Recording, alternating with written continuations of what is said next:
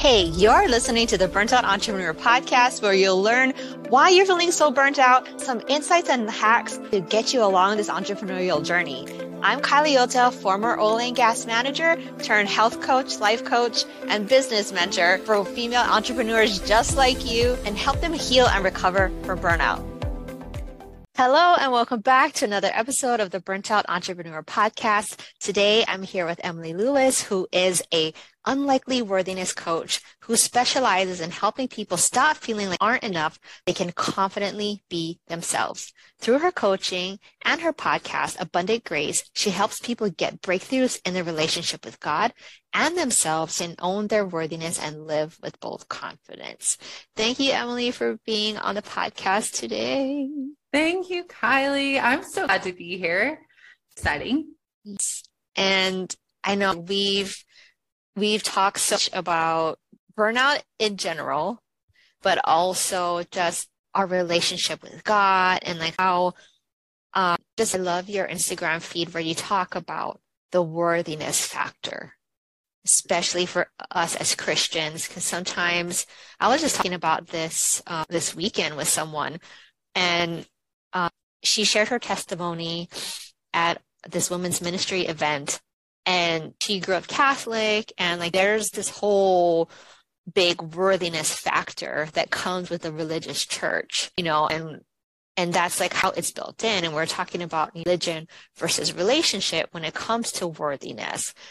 And I know there's a lot of people probably listening to this podcast who maybe grew up in some form of religion and have let their faith go because of the expectations and like all the check boxes that we have to submit to in order to be worthy of calling ourselves a Christian, or just calling ourselves worthy of being in God's presence. Like, even in the church, there are a lot of people that I know who grew up in the faith and they don't even feel worthy to step into church these days.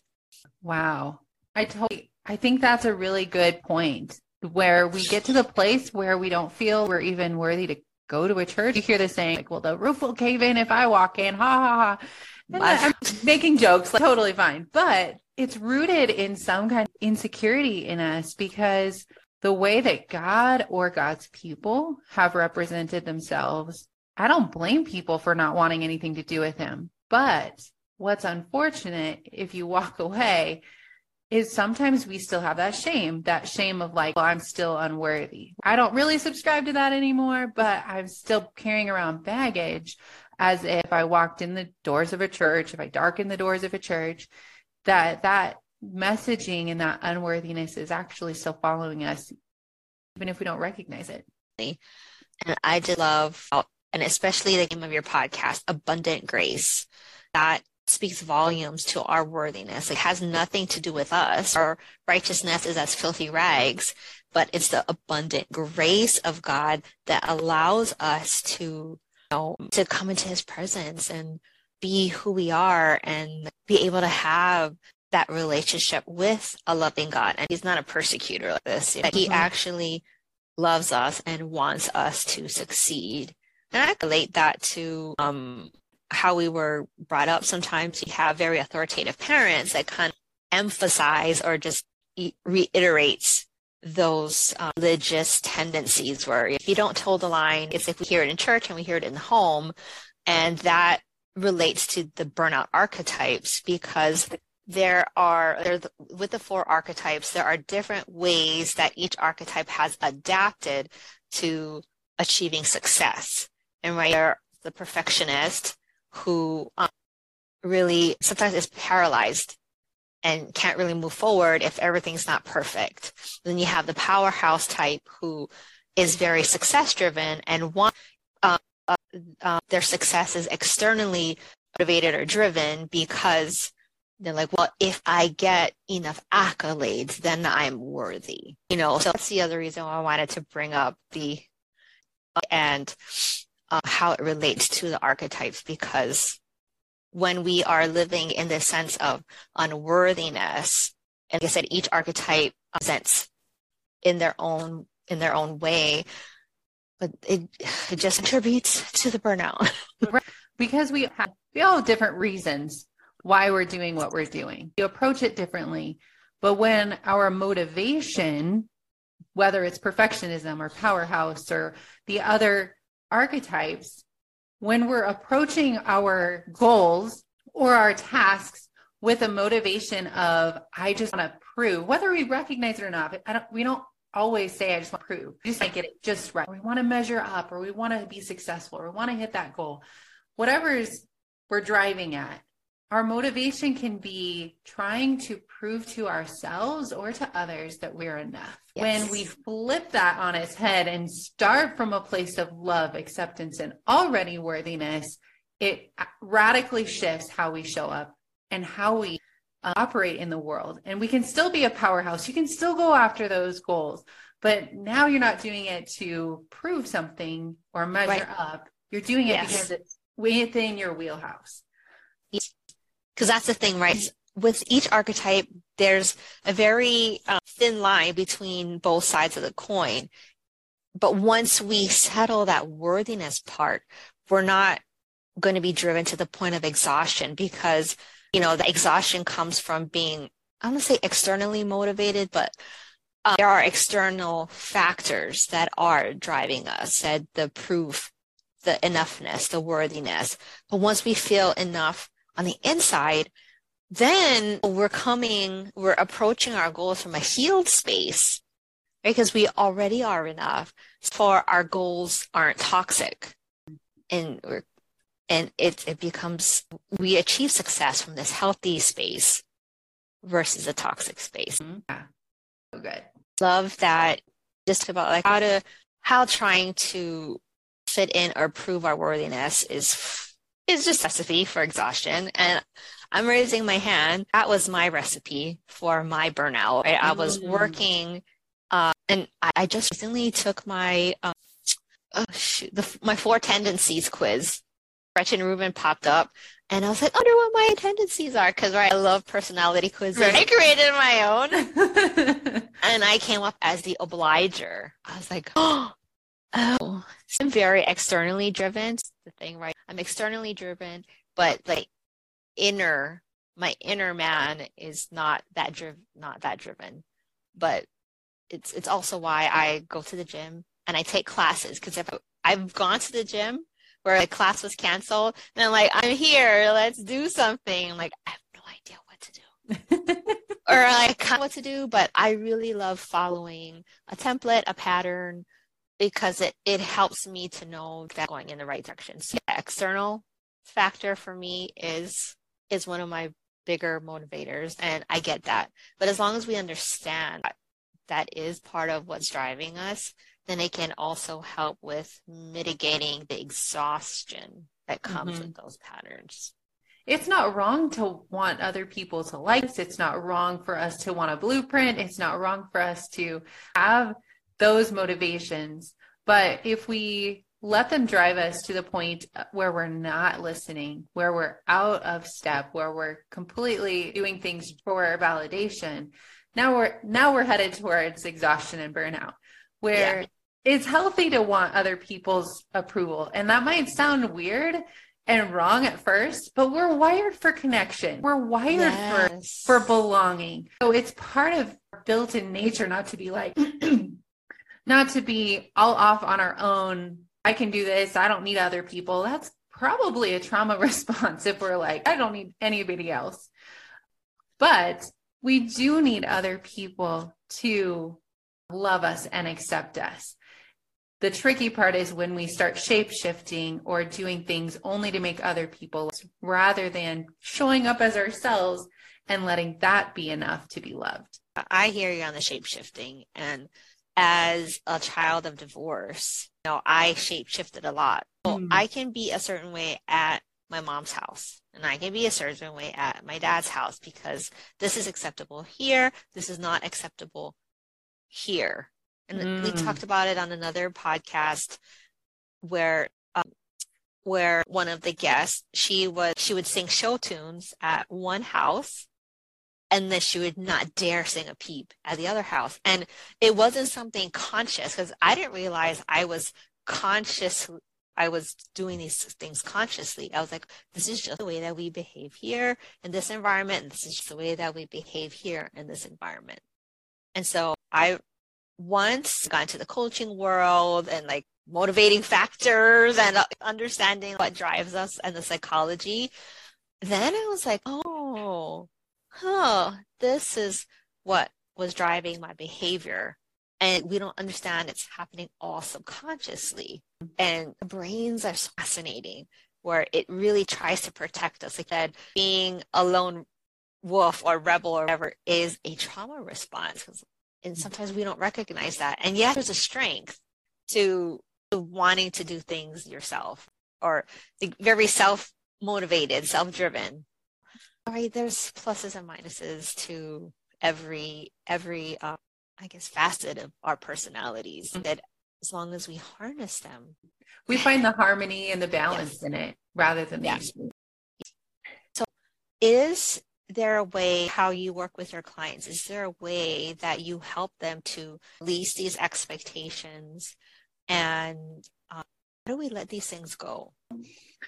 I think we have to start by recognizing that they're there. And then it's usually helpful to figure out where they came from or what's the story attached to them. We might not get all the way down to the childhood one moment memory. We might not get there. But if we understand where this messaging came from or what we're trying to achieve, for a lot of us, we're trying to achieve worthiness because we want to be accepted. We have fears of judgment and fear of rejection that's motivating us to live up to certain expectations.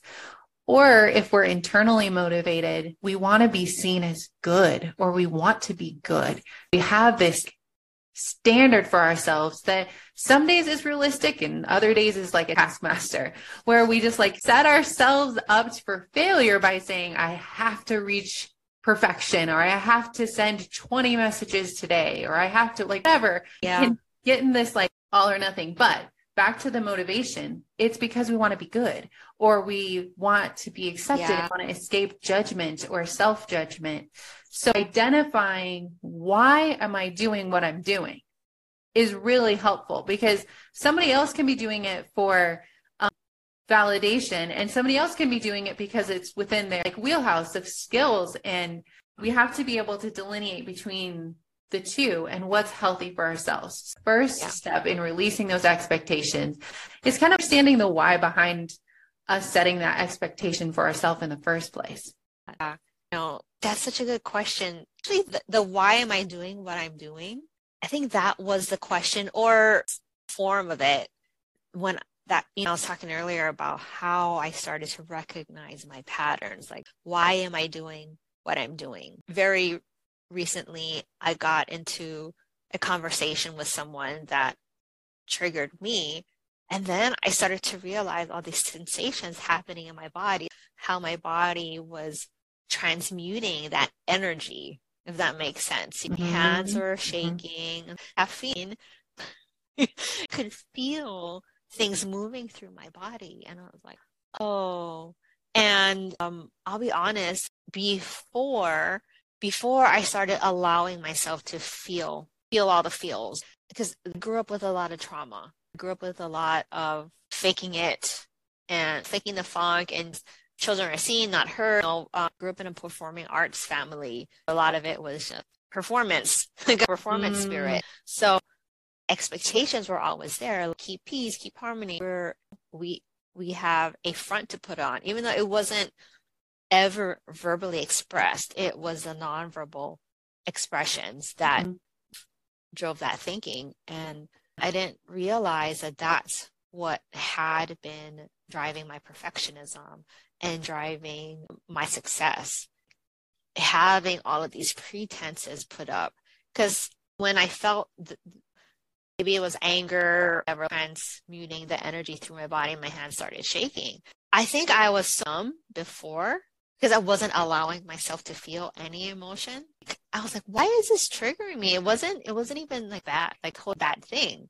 But yet now I'm able to feel it in my body. And I was like, because I had peeled off some of these layers of the performance spirit And I was like, oh, okay.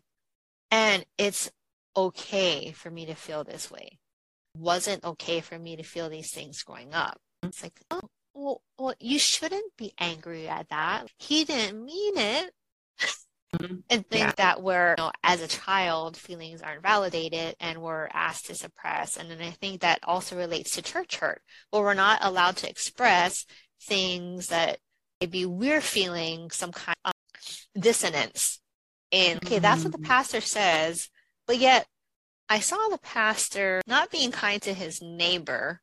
And then as children, we bring up these dissonances. Our parents are like, shh, no. Right. And it messes with our brain. It's like a little form of gaslighting almost. That's what I was thinking too. I think it's hard for us to recognize some of these, like I said, because they're nonverbal.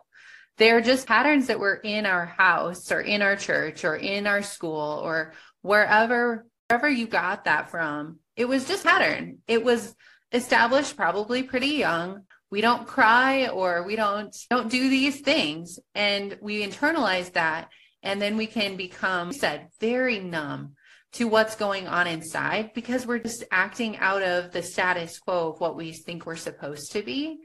And one of the problems with dissonance, like I said, from a spiritual leader is it messes with our discernment and our ability to actually see something because we start gaslighting ourselves. Oh, they didn't say that. Did I really see that? Is that how it is? And they can be saying one thing and acting another way. And in our little hearts and minds, and even our adult hearts and minds, immediately we want to reconcile the two because we don't chaos in our brains. Our brains want everything organized very neatly. Like pigeonhole everything until we're closing those open loops. We're closing those open loops. We're jumping to conclusions all over the place for peace. That's how we knew to be at peace, was to not ask the questions, to immediately make a conclusion, everything's fine, and dismiss and have that dissonance towards what's actually happening. And you related it back to like spiritual abuse, and I'll relate it back to exhaustion. We miss the cues from our body. We miss the cues that our body is like, excuse me, we're tired. You should take a nap. And we're like, no, this project has to get done. Or we're like missing the cues because we're just going forward towards our goal as if that's what matters. And we're like silencing the emotions and silencing the needs. And it's become this new normal or the norm. True. No, like dissonance is normal. No. Or you're not actually feeling, I'll just say, like, I feel like there's a lot of us who gaslight ourselves. Yep. It usually stems from when we have been gaslit. And then it's those same words that are repeated over and over in our brains. And usually when we're berating ourselves, it's like, oh, whose voice are you hearing? And then that will give you a clue to where the source of that gaslighting or that dissonance came from. And then, for us as Christians, the tool that God gives us is forgiveness. Because I've done a lot of forgiving this year. We lost my grandmother earlier this year. And then, of course, anytime there's a big death in the family, I feel like all the skeletons start coming out of the closet. And not much in our family, but I was just looking at I don't know, that's just how I do. I get very self-reflective at funerals, and I think most of us do, but what is the meaning of life and what's my purpose? Especially losing the matriarch of our family. And she was the one that was really, Kylie, you're so whatever, you're so talented, you're so pretty, you should do pageants and you should do this and you should do hula and okay, grandma. And but just like losing was really the matriarch that kind of the glue that held our family together. And family is intact because my mom has a really great relationship with her sisters, but still having that doing that transition makes you really think about like what is the purpose. And it's kind of like, well, what would grandma do? Just what would Jesus do? But like, what would grandma do in this situation? Right? And so it's just where I have been the majority of this year after she passed in the spring. It's just like, well, what is my purpose, and like, are my goals? Because there's all right, it's the beginning of the year. We're doing our goal setting and resolution setting, or whatever you do, however you clean your slate for the new year. And I took that time in the spring to do that evaluation. And for me, it was cleansing my goal palette, if that makes sense. Cleansing my expectations of myself. Mm-hmm. It's like when I die and when I get on my deathbed, what do I want to be known for? Do I want to be known for like that? That's the other reason why I left my corporate job. I want to be known for being an oil and gas manufacturer. No, that's just job. But how would I feel as a coach, transforming people's lives and making an impact on these individuals and the ripple effect that it will have on their families? And if I change, I was talking to someone, go through all of these like this coaching and branding workshops and whatever. And one of these workshops, I remember telling someone, it starts with the mom. If I can heal the mom, I can heal the world. Because when we are whole as mothers, then we can impact the next generation. And then once that next generation is healed and they don't have the generational trauma getting passed down to them, and they can grow up healthy and whole, right, then that's going to just shift my bloodline all the way down the line. And I was like, if I can just heal the moms, then I could heal the world. And I was like, oh, one of those, those moments. Yeah. I recently heard a quote, and she didn't know where it was from, but she was recently on my podcast. Brittany Clarkson quoted it. And it was something like, it can be so hard to grow and heal because it requires grieving our past selves. And I thought that was so powerful because we don't give ourselves much space for grief in our culture. We're so busy and we're so fast, and we don't like to talk about emotions. There's like all of the things we're talking about where we forget to grieve, and grieve without shame, just like grieve who we used to be, what we used to believe, maybe some things that we haven't done. And like you said, forgiveness and letting ourselves heal is required for like that next step, that next growth, whether that's radical rest is that next step for you because you're burnt out, or maybe it's a big move in your business, or maybe it's just loving the people where you're at, like being planted in your neighborhood, in your family, with your people. Whatever your next thing is, it might require that grief and that processing of those past motivations before you can shift to new, healthier expectations. Speaking of grief, because this year I have been grieving, and I've been doing all of the grieving. I've grieved death in the family, grieving a loss of a past self. I dropped project management side of my business and only focusing on the coaching side. So, right, that was a big shift. And I did go through a grieving period, although it took me 2 quarters to realize that that's what I had been doing. I had been grieving, and I was going through this whole brand identity shift, and which is it's a whole thing for us as entrepreneurs. Like, we're switching niches, when we're switching even design avatars, our offers, whatever, it is this whole shift. And like, so a lot of us forget to grieve what we've left behind. And is there a way that you recommend to us or your clients how we can really set ourselves up to allow that grieving process to happen? Wow. I don't think that's something I've ever been asked. And it's not something that's come up a lot in coaching, but to give ourselves the space to feel is still tied into not doing things the way that we're quote unquote supposed to. There's so many expectations. J.S. Park talks a lot about grief. He has a book coming out, I think later this year, 2023, about grief, but he's a hospital chaplain. And he talks about how grief comes out all sideways, the way we view it. Some people are just stoic and silent. Other people are wailing. Other people are, screaming or punching or mad, or like there's all these different ways. It's just not one way to do it. And that opens up so much freedom to me to just do it the way that works for you. Not what you think is supposed to work for you, but what actually works for you. Yeah.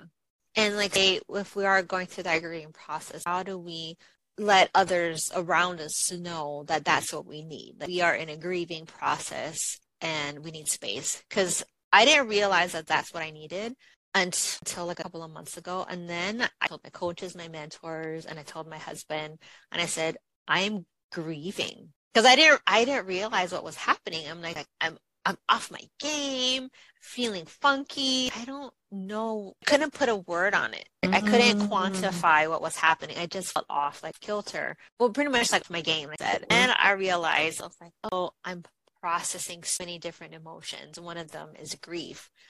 And once I admitted it to the core people in my world, I was like, oh, I'm processing grief. Then they're like, oh, okay, so that's, I know something happening. So, yeah. How do we let people know what we need? Well, that is a tricky question, I think. It seems like simple. You just tell them what you need. But like you said, it starts with even recognizing what I'm going through.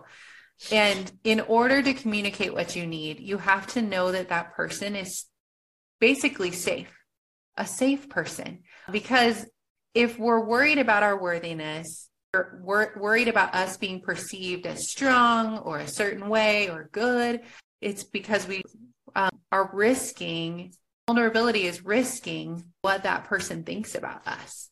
And we might have to be willing to risk that so we can communicate and ask for what we need. And that's all, like that confidence piece at the end when we understand our worthiness and who we already are in Christ. And it's not something that we're trying to go out and achieve and earn and prove. It's something that we already have. Then we can confidently be like, hey, this is what I need.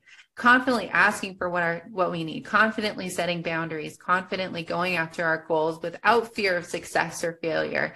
It all comes back together.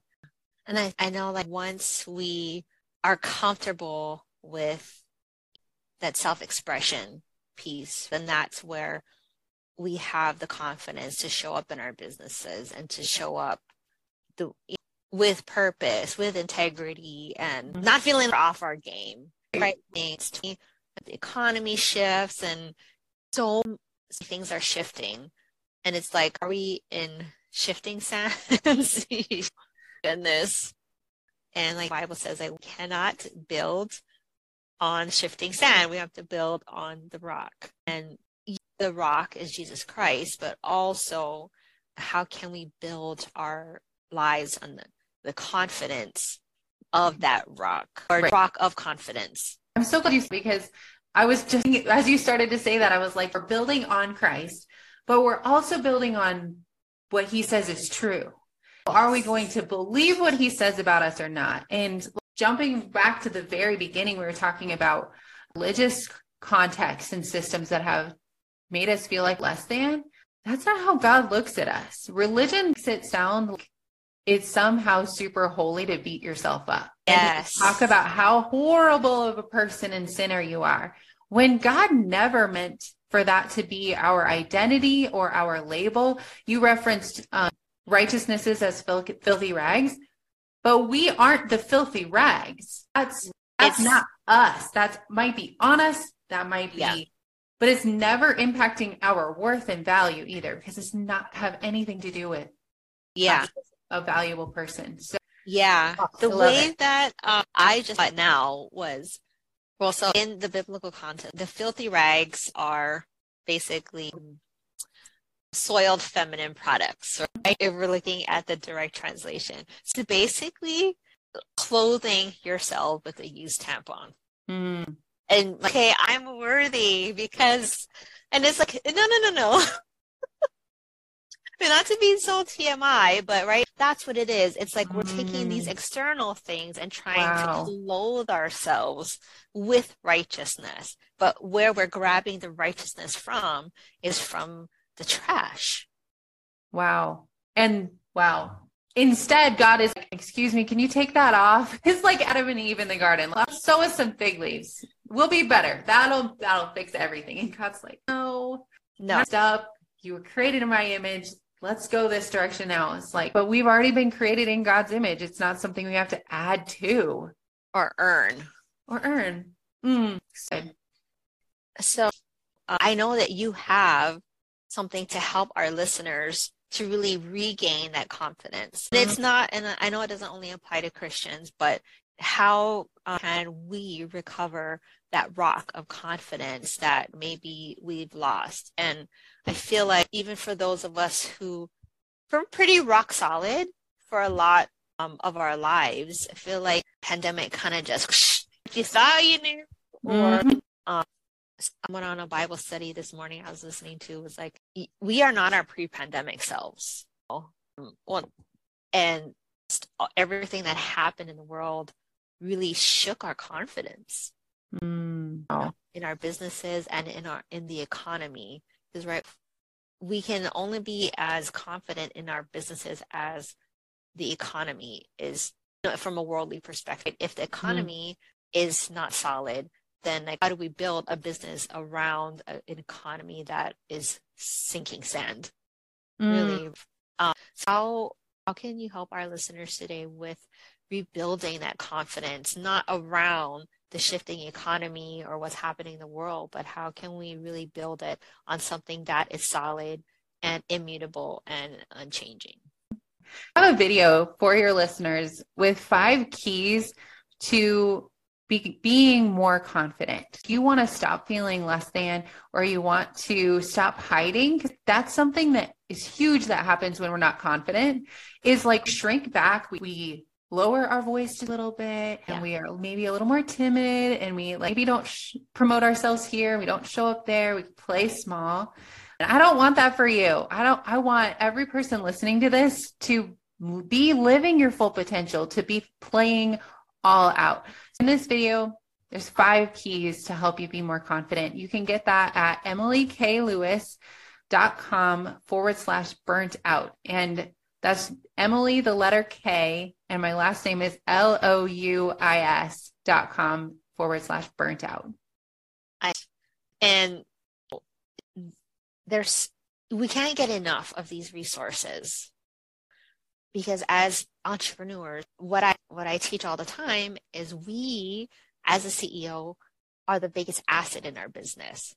If we're shaky, we're unconfident, or we're not confident, then that we don't have that solid base. There's nothing to grow our businesses on. That's why having that unshakable confidence is key, not only to your business, but also to prevent burnout.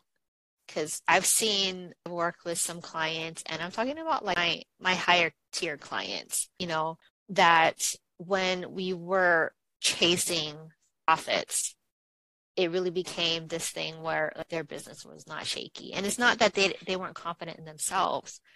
The economy had shifted, and it felt like we were chasing. We didn't have a solid strategy, or the strategy kept shifting because we're shifting with the economy. And for us to have that level of confidence and like, this is where I need to go. This is the direction that I need to go for my business. This is how I want to go.